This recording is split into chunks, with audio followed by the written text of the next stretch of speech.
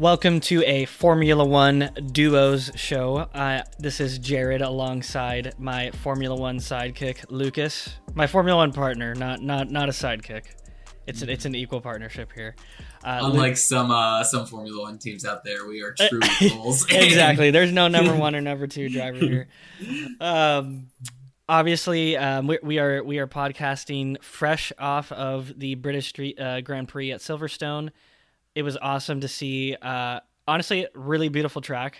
It looks very British with the really well manicured grass on the sides and stuff, and a bunch of British people there probably getting drunk. Definitely a very British event. It was really fun to watch. We'll get straight into, the elephant in the room, the part of the race that you can't miss, the lap one incident between Max and Lewis. It was definitely a shame that they did come together because it was probably the best racing I've seen live since I've become a Formula One fan. Super exciting. But Lucas, let's give a little bit more background too. Christian Horner called it a hollow victory for Lewis Hamilton. I didn't catch the F1 commentator's name, but after the race he said he didn't agree. Max later tweeted out that Hamilton's celebration was disrespectful since Max was still in the hospital. Lucas, what are your thoughts on the Hamilton-Verstappen incident and any other kind of the fallout and aftermath of it? So I think I honestly tend to side with the commentators here. I think if Horner were right, every single race that had a wreck in it would be considered a hollow victory, which it absolutely is not and absolutely should not be. Things like this happen all the time, and while they might not have the consequences in those cases that they do in this case, and that it's two drivers fighting for the World Drivers' Championship, it shouldn't degrade the value of what happened, especially because I don't think Lewis did it intentionally either. What happened here was you had two aggressive drivers, both fighting for the World Drivers' Championship, and they came together. And did Lewis probably play a little bit more of a part in it than Max did? Sure. But I think overall, at the end of the day, it's a racing incident. Lewis got his 10-second penalty, which I think was deserved. But I don't think it's some sort of egregious miscarriage of justice that this happened. I think that there are multiple instances previously this year of the two of them coming together, and Max has gotten the better of it. This just happened to flip the other way in a more dramatic way. So we're going to talk about sore losers later, but I think Christian Horner is being a little bit of a sore loser here. Yeah. Well, here's my thing about it. Is there's kind of no point in asking the asking the team principals and drivers about what they thought of the penalty, because they don't care about being impartial. They're trying to win. That's their job. So of course they're going to say it was Lewis's fault if you're on the Red Bull side, or if you're on the Mercedes side, you're going to say Lewis already had that corner, or whatever you want to say about it, right? Your view on the incident is, even as a fan, is largely going to come down to which driver you like better and who you were rooting for, essentially. Exactly. Right? Yeah. And to steal a line from one of my friends, Evan, who writes an F1 blog that I read, if you do want to read it, it's called everlastingitch.wordpress.com. Weird name. He'll tell you that's a weird name too. But anyway, he said, while unfairness abounds in the sport, culpability is a different matter, which basically means that the result of the crash obviously is unfair to Max, but that doesn't really matter into determining the penalty. It's more just about culpability and who was to blame. The fact that Max came out worse shouldn't be a factor in terms of what the penalty is. That being said, Lewis got to fix the car under red flag conditions. He got team orders to be able to pass Bottas, right? He definitely got a lot of breaks. You do have to admit that, but that has nothing to do with the responsibility for the incident. In watching it live, I thought that 10 seconds was pretty fair in terms for the penalty. I know they were saying this is the second most lenient penalty they could give, but considering the fact that they were debating between is this even a penalty or not, and what to give him, I don't think anything more severe than that would have been that fair, So I thought 10 seconds in live time without seeing the race result was that's kind of what I was expecting. Yeah, same thing here as well. And I think that anything else to some extent would have been an overcorrection and unfair to Lewis in a way that is undeserved. And I know there's been a lot of flack I've seen on the internet. Well, they were never going to punish the British driver at the British Grand Prix. But I don't think that's true at all. It was, at the end of the day, a racing incident which Lewis had a little bit more part in, and I think you just have to chalk it up to that. And I don't know. I know it must be tough for Max and for Christian Horner and for all of them, because they finally feel like they're gaining momentum, building that Drivers' Championship lead, and then this incident happens on lap one, and they feel they've been deprived of like this opportunity to have, their lead build even further, especially after, Max passing Lewis in the sprint race on Saturday. I think that they felt like they were in a really good position to win the race. And so like more than anything else, it's just emotion. Because what you got into before is true. Like Red Bull's no incentive to be like, oh, well, things happen, Lewis happened, exactly. Racing incident. For them, it's, no, our driver got spun out, had to leave the race. That's his fault. Mm-hmm. And I saw some people, I forget who it came from too, saying like he should be disqualified for the race. Like that's just Helmut Marko, yeah. Yeah. It's just completely disproportionate. Yeah. Like, and I think, part of it comes from the fact that, like we said, the bias of you being on the team, but I think people also just want to see Lewis off the top. Well, yeah, as well. And this just seems like, like a fate sort of thing falling into his lap to continue his dominance. Yeah, for sure. And I think too, you were kind of alluding to this where like Max passed him in the sprint race, and I think obviously if the track layout's going to be different if you go into a different track, but I think because this was the British Grand Prix, Lewis was like brought his A game and was like, I'm not giving up this corner. Like we are gonna. I think he maybe in the back of his mind was like, I'm either taking the lead on this corner or we're getting in an incident. Basically, yep. I think that's kind of because you could tell. He really wanted to win in front of the British crowd. And it was cool to see like him like flying the flag and everything and hear 140,000 people cheering for him or whatever it was. Yeah. The attendance was there. And I definitely think, like, I don't know if you watched the post-race reaction after the sprint, but when they were like kind of going around in the trolley on the track and it was like that bizarre interview, I thought it was bizarre. You could tell Lewis did not want to be there at all. Yeah. Like, and he was pissed. And he was, yeah. So I think if this was any other race, it wouldn't have been as hard fought there, in my opinion. I agree. And I think like that coupled with the fact that like, as I think Mira, you mentioned before, that like Max was building that lead too. And I think that like the combination of Max building the lead with this being his home course and like all that sort of stuff just like extra motivated him to be like, I think of like the Michael Jordan, like, and I took that personally, meme of like Max beating him the day before. Like, exactly. I respect Lewis because I think he will do anything to win in a lot of situations. And it's just like the ultimate competitor. And I think that more than anything else was on full force today in the Grand Prix. And I think that's what ended up causing the incident, not any sort of like intentional malice or anything like that. Right. No. Yeah. It's going to go down as definitely like there's going to be the controversy with it, I'm sure, but it's going to go down as like a pretty great drive for him coming back from that penalty and coming back from like fifth, I think, after he served the penalty. So here's an interesting take from Lawrence Barretto when he did a little bit of analysis on the crashes. Why didn't Max just yield and let him get first? He already has 33. He's already 33 points up. Better to lose 7 than 25.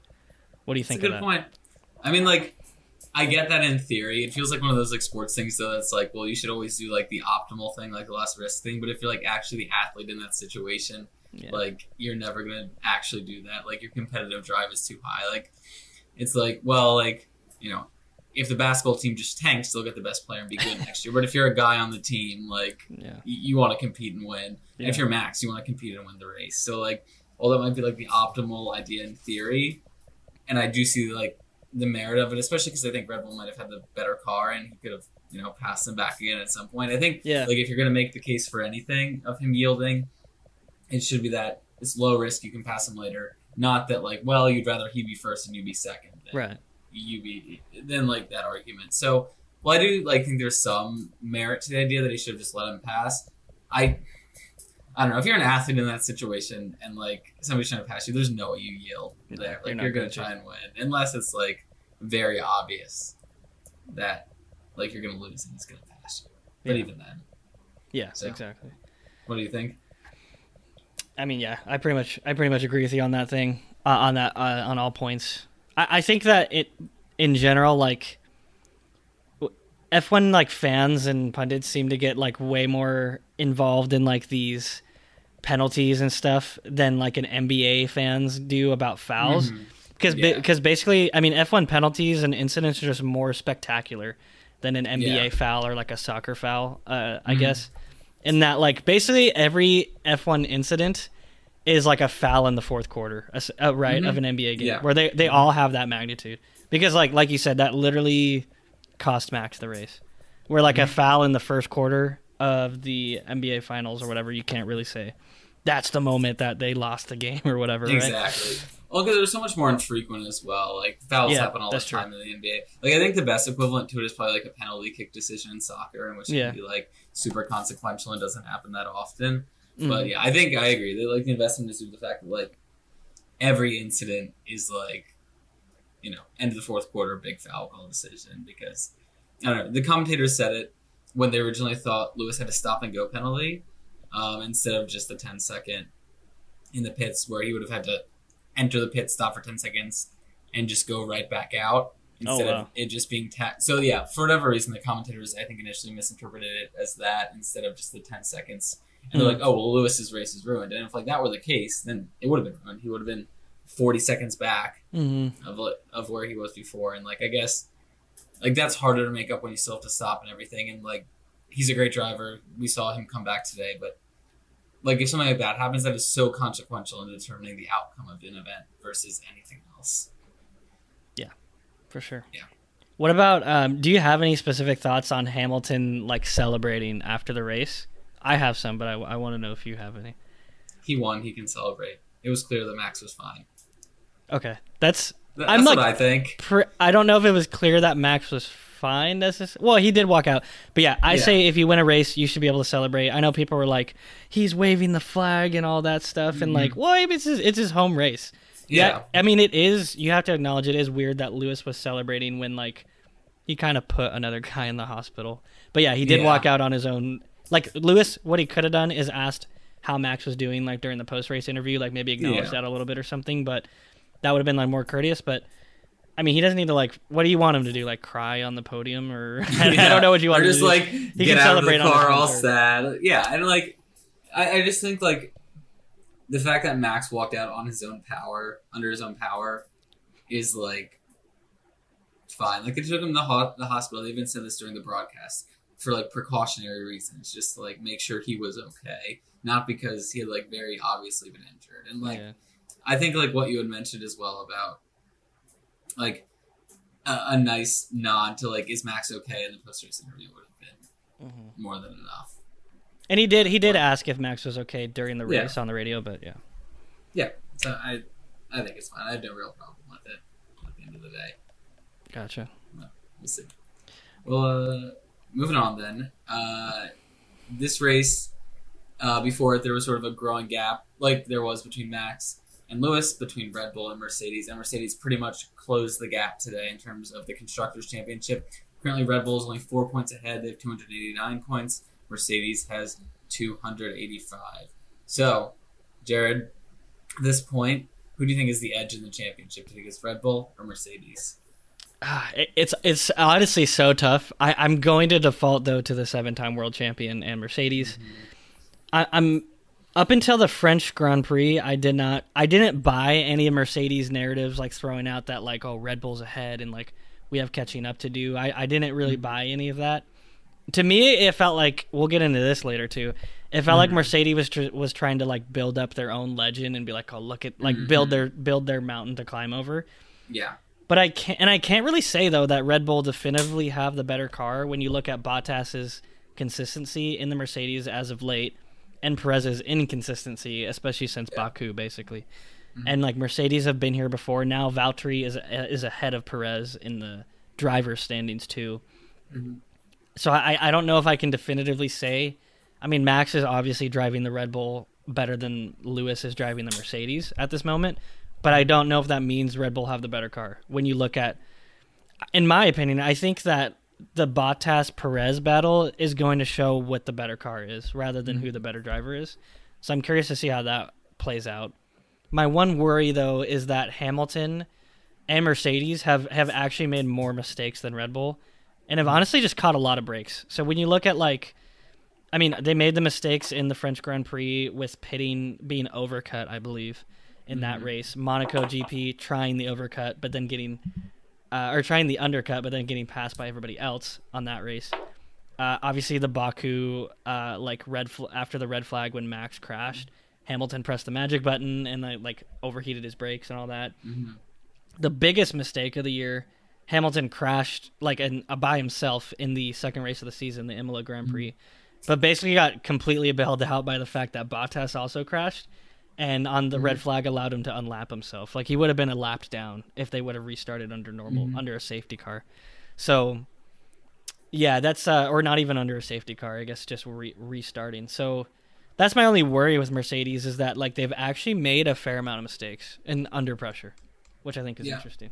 But I think, and I wrote something else to counter that, I think it's almost encouraging for Mercedes' chances that they have made so many mistakes and they're still so close to Red Bull at that point. Like, you think a team that's 7-time world champion has consistently dominated this era of the sport. Like, the fact that they've had so many mistakes and are still so close, like, I feel like there's got to be some course correction there. And I think today at the British Grand Prix, you sort of showed that. Like, it was despite, you know, the Lewis and Max crash, like, it was a very well-oiled machine of a team. Like, both Bottas and Hamilton were driving well. When Hamilton came up to Bottas, they let him pass, and there didn't seem to be really any issue with that, like there happened in the past when Bottas had sort of hold Lewis up and stuff. So it seems like, I don't know, they're working out the kinks in the team at this point. And I think that for that reason, I trust them more. And I think Bottas is just more comfortable in his car than I think Checo is in his. And I think the two things I wrote down is, for the biggest reasons I trust Mercedes is they can correct their mistakes, and that Checo has just been really, really inconsistent so far. He really and has. Like, he won races, but then he performs like he did this week, where he's back of the field, has to work his way up, and can't really, you know, make a difference. I don't think there's any reason with the car that Perez has that he should be 5th in the World Drivers' Championship standings now. Like, I think he should be pretty clearly 4th. I don't know. Well, then that like brings up the question though: is it does Red Bull actually have the better car? Though is the question. You know what I mean? Yeah, that's a fair point, but I think that their car is probably within the margin of error of Mercedes' car in terms of performance this year. And I think that, I don't know, the fact that he's behind Lando, honestly, the fact that both Bottas and Checo are behind Lando probably shouldn't happen, even as somebody who's like a big McLaren fan. Like, we'll get into this later when we talk about Lando, but like, I don't know, and I trust Bottas too more than I trust Checo to sort of like course correct, just because I think Valtteri's just been such a consistent driver over his career, even if that's consistently worse than Lewis. I think he can just keep clocking up podiums and results, whereas I don't know if I trust Checo to be able to do that every week. And I think that, like you said before, it's going to be the battle that determines who wins the Constructors' Championship. I think I have to give Bottas the edge over Checo in that case. Yeah, Checo's inconsistent. He's been kind of maddening. Like, his sprint race mistake was an unforced error. He basically just, I don't know, I guess got on the throttle too early, according to the commentators, and just spun out. And, I mean, both of them have been kind of... Bottas, I think, is starting to like get more comfortable with the car, but he's been pretty inconsistent as well. But yeah, like, I think, going back to a point you made earlier, I just trust Mercedes a little bit more. They, they have the image of being the well-oiled machine and, like, the German efficiency and all that, right? So, yeah. And they have Tom Cruise. He was there today. Funny. That was funny to see. Yeah. But yeah, like I said, I do think that the Perez-Bottas battle will show which team has the better car, in my opinion. Yeah, I agree with you on that point as well. So, more Mercedes talk. I have some strong thoughts on this one, actually. Do you think... So Helmut Marko earlier this week in an interview said that, I think he said specifically Lewis had been a sore loser. And there's kind of narratives going around that Mercedes have been complaining a lot, obviously, to the FIA, and that Mercedes have been sore losers this year. Do you agree, Lucas, that Mercedes have been sore losers? Maybe to some extent, and I'll keep it brief because I know I'll let you have your strong opinions on this too. But to some extent, yes. Like, the complaining about Red Bull cheating is annoying, but I don't think they've been uniquely sore losers, and I don't think that like Lewis has been a particularly sore loser. I think he's just a super competitive guy, and he wants he just lashes out when he doesn't win, like anybody who's that competitive would. And I think that like other teams have been equally sore losers. Like, even in my few years of following Formula One, like everybody complained about Racing Point last year. Like, and that was not a Mercedes thing last year. And that's, I don't know. And did they break the rules? Sure. But, I think, like, you see that sore loserdom come out. And I think Red Bull, like, in some cases has been just as bad in terms of sore loserdom. I wrote down the 2 quotes we talked about earlier in the show about Horner saying it was a hollow victory or whatever, which is just, like, classic sore loser talk. And Max's comments about being disrespectful and unsportsmanlike, celebrating, too. Like, I think those are just equally sore loser, like, type of quotes as to anything that Mercedes has done this year. So are they sore losers in some cases? Sure. But, like, I don't think in any unique way that, like, really, like, reflects super poorly on them. Okay, that's probably true. That they haven't uniquely been sore losers, but they absolutely have been sore losers. Yeah. I'm not gonna dispute that. They've supported all these FIA rules that, like, honestly were specifically targeted to harm Red Bull. Mm-hmm. From our view, I mean, obviously, so there was the flexible rear wings right around the time of the Azerbaijan Grand Prix. There was, and like Mercedes was like, we might protest this race result or whatever. Like that was annoying. I was like, come on, you just got beat. And then the FIA like issued a technical directive that was like, we need to close the loophole on these flexible rear wings. And then Red Bull still won the next race. Then they did the technical directive that slowed down pit stops. I didn't get too much into that, but like that's specifically targeting Red Bull as the best team in pit stops. So I thought that was annoying. And then Toto Wolff was like, yeah, I definitely support that change. And I was like, I don't know. I think Toto especially has been like, at the start of the year, it was funny because Lewis was like, I don't want to get into this war of words or whatever, but they've been in this war of words the entire year, which I think has been funny. And yeah, like you said, they've essentially implied that Red Bull's been cheating and that's how they've gotten their advantage. And like that the Honda engine was like somehow upgraded before the French Grand Prix, and like they haven't outright said it, but that's what they're implying basically, is that like the way that they're getting this advantage is unfair essentially. And yeah, when you're in a heated competition, you're going to try to get any advantage you can get. And one thing that's like unique about F1 is that the rules kind of can change during the season. The rules of the game can change. Like the technical directives are officially, I think, a clarification of the existing rules, and they're like intended to close loopholes, but essentially it's changing the rules. You know what I mean? Mm-hmm. Yeah. So I think for me, I kind of view Mercedes as like Alabama football for me, in terms of, to use like an analogy for American sports fans. But they're kind of getting into New England Patriots territory where they're being like a little annoying about how they go about their business, in my opinion. But when you're the GOAT, like Hamilton, in my opinion, from what I mean, I've only been watching Formula One for a year and a half at this point. In my opinion, Hamilton's the greatest of all time. And like Tom Brady is the greatest of all time. Undisputed in football, it's pretty undisputed that Tom Brady is the greatest of all time. People are trying to knock you off, right? And like people don't want to see that same dominance over and over again. Me included, So, yeah.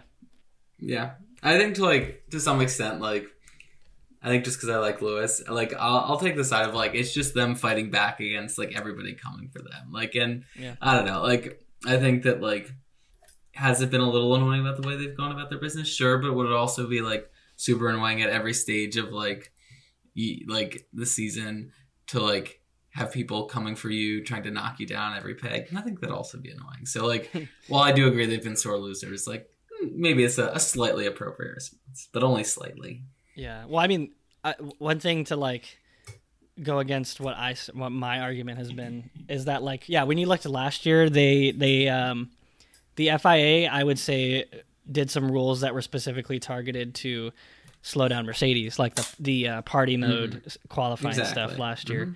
So it happens. And like Red Bull, this is one of my favorite moments in the Drive to Survive Season 3 when Red Bull was like scouring their own video trying to find a time where Hamilton didn't slow down for yellow flags. And I was like, this looks completely ridiculous that they're like, we found footage that the FIA didn't find. I thought that was...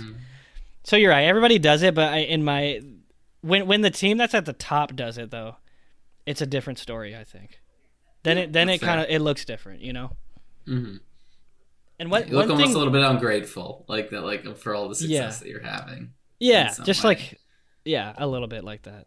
And I think one thing that does annoy me though about Mercedes, I don't know like what exactly their strategy is, but they're not like they're a little like tricky and like kind of deceitful sometimes. And like in practice sessions, I don't know if they deliberately slow down their car or if they like actually just can't figure out the car in practice sessions.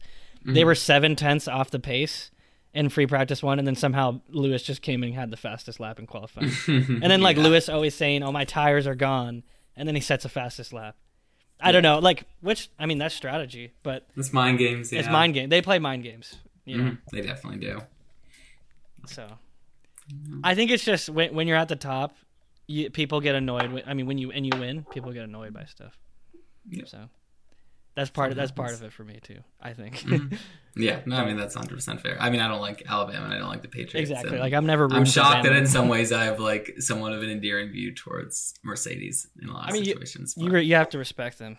They're freaking a well-oiled machine. So what about a non-well-oiled machine owned by Lawrence Stroll? Aston Martin have been a little underwhelming. Well, Lucas, why don't you tell me, what are your thoughts on Aston Martin this season? So since transforming from Racing Point this offseason, their color scheme is not the only thing that's gotten worse on that team. The whole team has fallen off. If you put aside Vettel's podium in Azerbaijan, the team has really just absolutely failed to compete this season. Seb, despite that podium, has finished outside of the points 7 times so far. Oh, wow. He sits 10th in the World Drivers' Championship standings, while Lance Stroll, the other Aston Martin driver, is currently 12th, although he's only failed to finish outside the podium 4 times. Seb's podium basically just gives him the advantage, even though he's been like slightly worse on average this season. But I think the glaring thing here, and this sort of like ties into some of the controversy of last year, is that they no longer have the Racing Point car. So because they can't rely on the old Mercedes designs and have to start more from scratch, I think the car is definitely worse than it was before. And I think something that compounds that is the fact that because next year in 2022, the car differs so dramatically in terms of its specifications from what it's like now. This is almost sort of a lost year for them, in that like they would have had to make a ton of like completely overhaul the car this year to like, take out all the elements stolen and do like everything else. It would have been like a huge engineering process to like try and redesign the perfect car for this year when you're already focusing on 2022. Yeah. So I think like honestly, one of the biggest things about it is that it's just like a sort of a weird gap year for Aston Martin, in that like they can't rely on the car that they had last year, but it's not worth it to put the time and energy into a car for this year when you're preparing for the huge redesign in 2022. So I think they've just sort of put out a mediocre car this year that's not going to get a whole ton better. And I read an interview with Nico Hülkenberg too, where he said that it's like the car's just at this point, like it is what it is. Like at this point, all the teams have focused so much on 2022 that they're just going to sort of phone it in from this point on their car, unless they're really competing for the championship this year. So really outside of Red Bull and Mercedes, like pretty much all the team's energies is focused on 2022 now. And that's the case with Aston Martin. And they just sort of got caught in this bad year. And I mean, it sucks for Vettel and for Stroll, Vettel, his skill is unquestioned, but Stroll, who felt like someone who was coming up, who was like starting to make a name for himself in Formula One over the past few years, it's tough for him that he got sort of stuck with the bad car this year. And I think it, negatively hurts the perception of the team that at this point they're sort of mired in midfield obscurity, whereas last year they would have been 3rd overall had it not been for the points penalty. Yeah, I mean, I tend to agree pretty much on a lot of those points. I'm not really a big fan of Aston Martin, to be honest. No, nor am I. I don't really like Otmar that much. I know people were like, after Drive to Survive, were like, oh, he looks so stressed, and like they were like on his side. I'm not. He's pretty testy in interviews a lot. I'm not really a huge fan of him.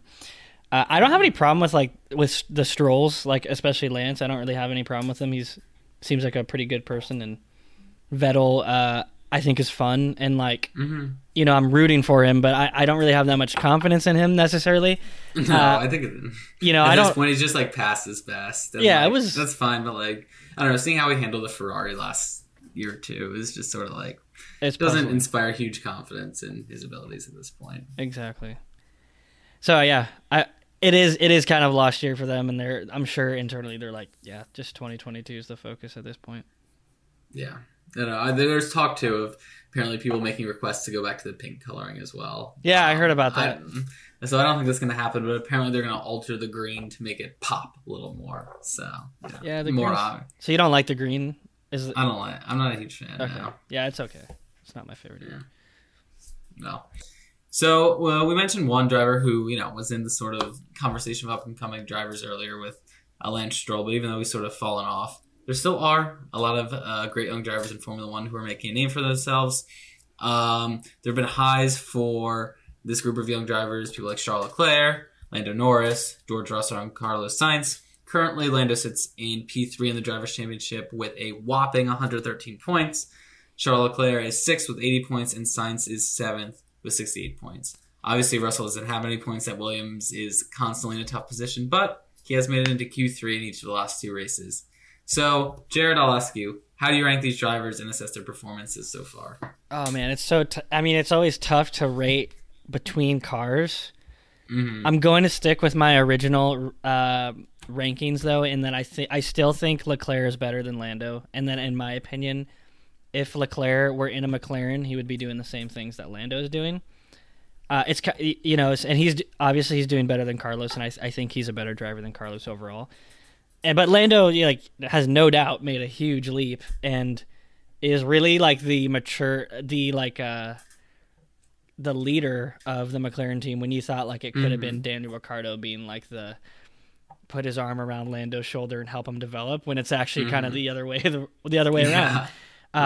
And kind of showing. It's tough to see, if Carlos were in the McLaren again this year and Lando was making this jump, then I'd be like, okay, maybe Lando's better than Leclerc. But Ricciardo, struggling this year, you don't really know what that means. If Leclerc, if Ricciardo's the one falling off, or if Lando's just that much better now. You know what I mean? So that's why I still think Leclerc is better than Lando, and then I would go Sainz, and then obviously Russell. We'll get into Russell in a little bit, but what are your thoughts? So I might say something a little controversial here, but I'm gonna on a couple fronts. If I'm gonna rank them 1 through 4, I'm gonna go number 1, Lando Norris, number 2, Carlos Sainz, number 3, Charles Leclerc, and number 4, George Russell. And I'll start with Lando. I think what has been so impressive for me with Lando this season, not just because I'm a McLaren homer, but is because his consistency is just unmatched. Go through 4th, 3rd, 5th, 8th, 3rd, 5th, 5th, 5th, 3rd, 4th. He just consistently puts in excellent performances. Mm-hmm. And he's never had to retire the car yet this year. And obviously some of that's out of his control, but he's stayed in every single race. He has 3 podiums so far this year.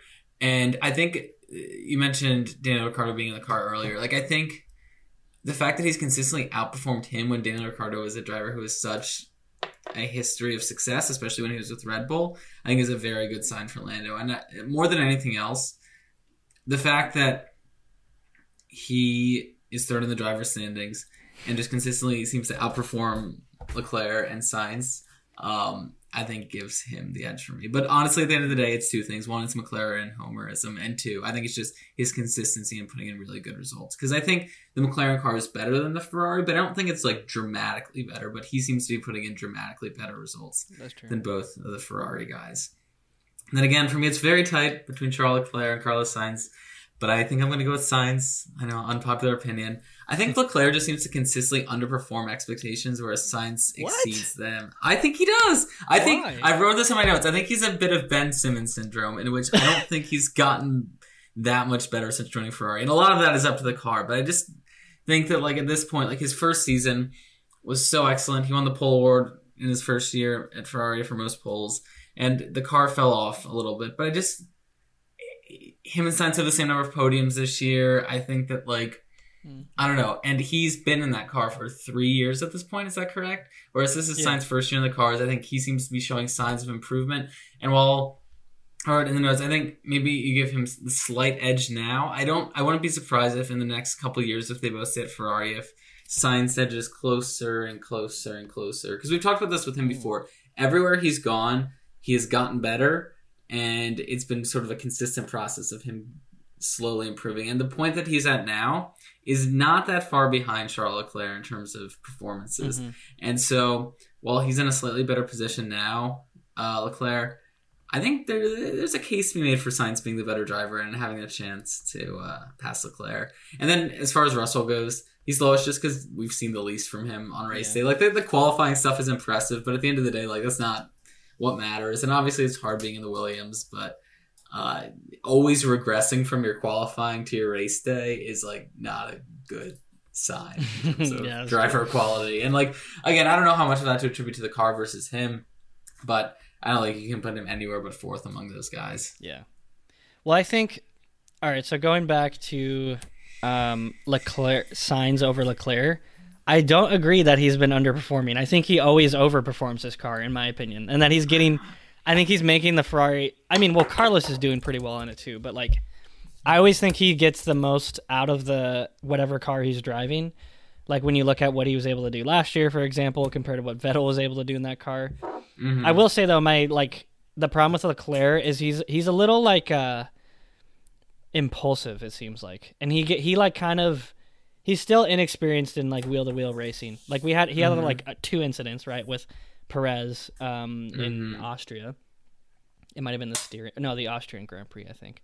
Then honestly, you saw it in like this race when Lewis passed him. He kind of like made a mistake and like got squirrely and like on the outside and like kind of let Lewis through. You know what I mean? Where somebody else, a more experienced driver might have fought that a little bit better, I think. And he like on the radio, he kind of has like more outbursts than like Carlos or other drivers do. And I mean, like he makes like more stupid mistakes, I think, than like the pole lap in Monaco, for example. Yeah. Like he kind of makes more stupid mistakes than other drivers do, and that's one thing that's holding him back. But here's the thing to keep in mind though when you look at 2019 stats is that Ferrari was literally cheating that year. So yeah, that's fair. So of course you're going to take a step back a little bit, right? Yeah, but I think the sort of like impulsiveness and the overreaction sort of gets into like the Ben Simmons syndrome to me, and like just like there doesn't seem to be improvement or maturity. Like he still seems to have that attitude of like he can't compose himself during a race to like do what is best and like not overreact to things and get into incidents. And like that for me is a little concerning. And like Sainz just always seems to be, you know, composed and with it. And I think that like eventually once he has as much time in the car as Charles Leclerc has had, I don't know. I think there's a chance he could be the better driver, but we'll see. Time will tell him that. If Carlos finishes ahead of Leclerc in the drivers this year, I'd be. I mean, Carlos is my favorite driver personally. I'd be really surprised and pleasantly surprised. That'd be a nice surprise. And back to Lando too. He's only 21 years old, which is crazy. Yeah, like he's crazy. Progressing. I mean, and Carlos is already 26, and like he's in his 7th season. So Lando's like rate of progression is pretty impressive. Yeah. I've also been just impressed with like the McLaren car in general this year. Like, and I don't know, like even Daniel Ricciardo, who I think is underperformed in that car, is still like doing well at this point. He put in P5 today. I think that car is closer to the top 2 cars than I really thought it would be. And it's not like close to the top 2 cars, but it's closer than I thought it would be. Well, I mean, Lando could have potentially got a podium in this race if they didn't mess up his pit stop, right? Yeah, exactly. So. Yeah. Going to George Russell again real quick, though. You can't look at how he's driving this year, though, and be Toto Wolff and not give him the second seat of Mercedes. You have to give George Russell that second seat, in my opinion. You think so? Hamilton has basically made it clear he doesn't want Russell as his teammate because he doesn't want like a young and hungry guy trying to take a spot, essentially. Like it's not the fact that Lewis is like scared of the fight. But he doesn't want to be fighting 2 fronts. He doesn't want to be I think he's pretty much said that it's a different thing when you're fighting against these other teams, and then you also have Nico Rosberg that's also trying to take my crown too, and is on the same team as me, and I interact with him every day. It's like a different dynamic. I know he does. I mean, he's basically said he doesn't want that, and that's what George Russell would bring. So, but I mean, if Mercedes loses this year though, and Hamilton still like races well in the like. Maybe he wins the drivers' championship, but they lose the constructors. Mercedes has to take a look and be like, would George Russell give us those extra points? And I think he would. Based off the one race that he had with Mercedes back in last year, I think he would. I think that's a sample size of one though. Like I know, I don't know. but look at what he's doing at Williams. He's never been out qualified by his teammate. Maybe one time, I think. I think it was one time. It happened earlier this year, but I think But no. I don't know if that's more a reflection on him or maybe Latifi's just not good. I don't know. I think just the concern for me is the regression on race day every single time. Yeah. Like he never keeps his point finishes, and I know things change over the course of a qualifying lap versus an entire race, but I don't know. They're just something just gives me very slight pause that he always just seems to go back. He gets off to really bad starts. I feel like every time. It's not just he gets passed consistently as the race goes on. It's he'll start P9 and then be P14. Yeah, 3 laps in, and it's again, he was good when he was in the Mercedes for one race last year, but I'm just not. I don't think I'm. And this is a bit of a change of opinion from what I had before from last year. I'm just not as sold on him as being a great driver as I think lots of other people are. I'm pretty sold, actually. I'm not gonna lie. Okay. I'm pretty sold on him already. So I'm excited to see what he can do when he actually gets a real car. So yeah, me as well. Because I just think it's so hard to judge. It's so hard, the Williams car at this point because it's just I don't know. It's tough. Yeah, I mean it's hard to judge any comparison between drivers between two cars, but let's just finish it off real quick. Drive to Survive has some really awesome material for this next season. They'll probably freaking blow it and make up some Russell Latifi beef and spend a whole episode on it. But how do you think? Just kind of to you can talk about anything else you want throughout the season. Essentially, if you're part of the storyboarding crew at Drive to Survive at Netflix's Drive to Survive crew. What are some storylines that you want to frame, and what narratives do you think are going to be pushed? So I wrote 9 narratives that might potentially. Let's go. Nice. The last one's kind of a joke, so we'll go with 8 and then whatever. Number 1, I think the absolute dominant narrative this year is going to be Red Bull versus Mercedes, Max versus Lewis, Horner versus Toto. I think for the first time ever since they've had Drive to Survive, there's been a true championship fight across all fronts. So I think that's absolutely going to be the dominant narrative throughout the season. It's all the individual little battles within the championship battles. So especially Max, Lewis, Horner, Toto. I think they'll spend a lot of time on those. Second, I think Lando's rise and his sort of bromance with Zach Brown, the team owner for McLaren, I think is going to be pushed pretty heavily, especially in the McLaren episode. And a sub-McLaren plot will just be Daniel Ricciardo regressing at every team he's been at, essentially, and how difficult that's been. But I think that Lando's rise is going to be a pretty big storyline, and his just consistency of performance. Can I build off that real quick? Absolutely. There's going to be a camera. I guarantee you, there's going to be a camera shot of Daniel Ricciardo sitting kind of in a corner by himself, and then 3 mechanics talking to Lando or something like that. That's definitely going to be absolutely see it. That'll be a shot in there somewhere. If I envision a shot. I'll interject real quick and put it. Perfect. Let me know. Third, Ferrari's return to form. I think that's going to be an important narrative that, on the Ferrari episode, they're going to push that. They're not at their few years ago's best. They're not horrible anymore. So I think that's definitely going to be a narrative. Okay. I think Bottas being second fiddle is going to be a narrative again, just based on what we've seen this season. The times he's had to let Lewis pass him, sometimes he didn't let Lewis pass him. The sort of stimpy comments that have sometimes gone back and forth between him and Toto, I think is going to play into it. I think despite Perez being better this year, I still think there's going to be the narrative of Red Bull's second driver being inconsistent and that seat always just sort of being tough to be in. I'm curious about with that Max being the number one. I think that's at least going to be a subplot. I think they're going to talk about in the Aston Martin episode their regression and then how that sort of relates to the Racing Point controversy from the year before. I think they're going to talk about how just awful Haas is and just the absolute nightmare that they are. And then I think the final real narrative is that they're going to talk a lot about in the Williams episode, George Russell being stuck on a bad team and how he just can't live up to the high expectations that are set for him because he's just stuck on such a bad team. And maybe by the end of the year, he gets a different seat in a different car and that narrative is framed differently. But I think that's going to be a big one. And then I tried to come up with one for Alpine, but they're just so irrelevant. I feel this year that I don't even know what they're going to talk about. That was my last note. Yeah. So, yeah. What about you? What do you think? I didn't write down any notes, but I'm kind of spitballing. I think they aren't going to do. I think they'll do honestly, you could devote maybe 3 or 4 episodes to Max Horner, Toto and Lewis. That's basically Mm-hmm. that's basically what the fight's coming down to. I think there definitely will be like a second second seat of the Red Bull, or the second Red Bull seat. There will be an episode that kind of like focuses on that. Yeah. I don't think they're gonna do an episode that focuses on like Bottas in the context of Mercedes. I think it's gonna be Bottas versus Russell. I think they better do that. I think that's gonna be a big framing because as well, there's so much, especially as the year goes on. There's already so much like real life tension. Like they don't have to fabricate anything. There already is. Like they got in a crash this year, and like Russell's doing well, where Bottas has had some really bad races. I think that'll happen.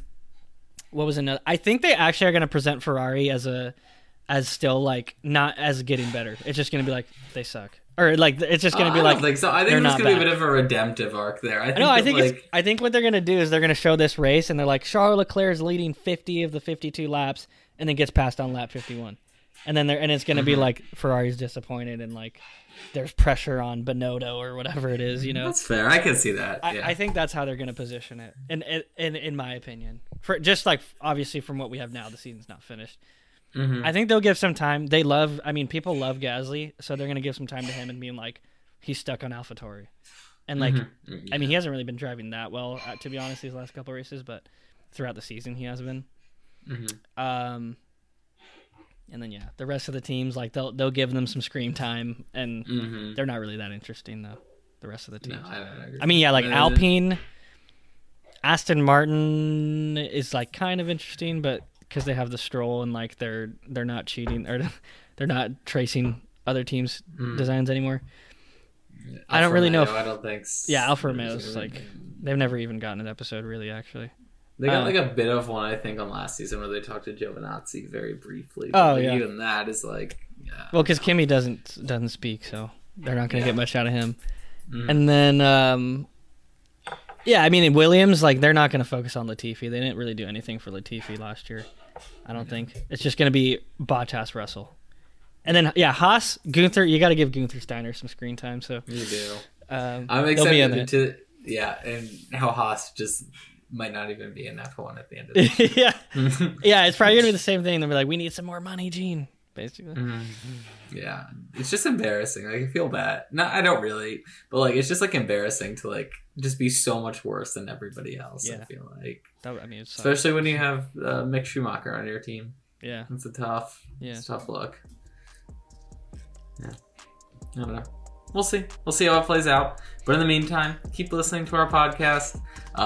Subscribe on Apple Podcasts, on Spotify, on SoundCloud. That's where you can find us. And give us a follow across all social media. We're most active on Instagram, but we also have Twitter. You can interact with us there, vote in our polls, and tell us how wrong we are about everything F1 related. So thanks for listening, and we'll see you next time.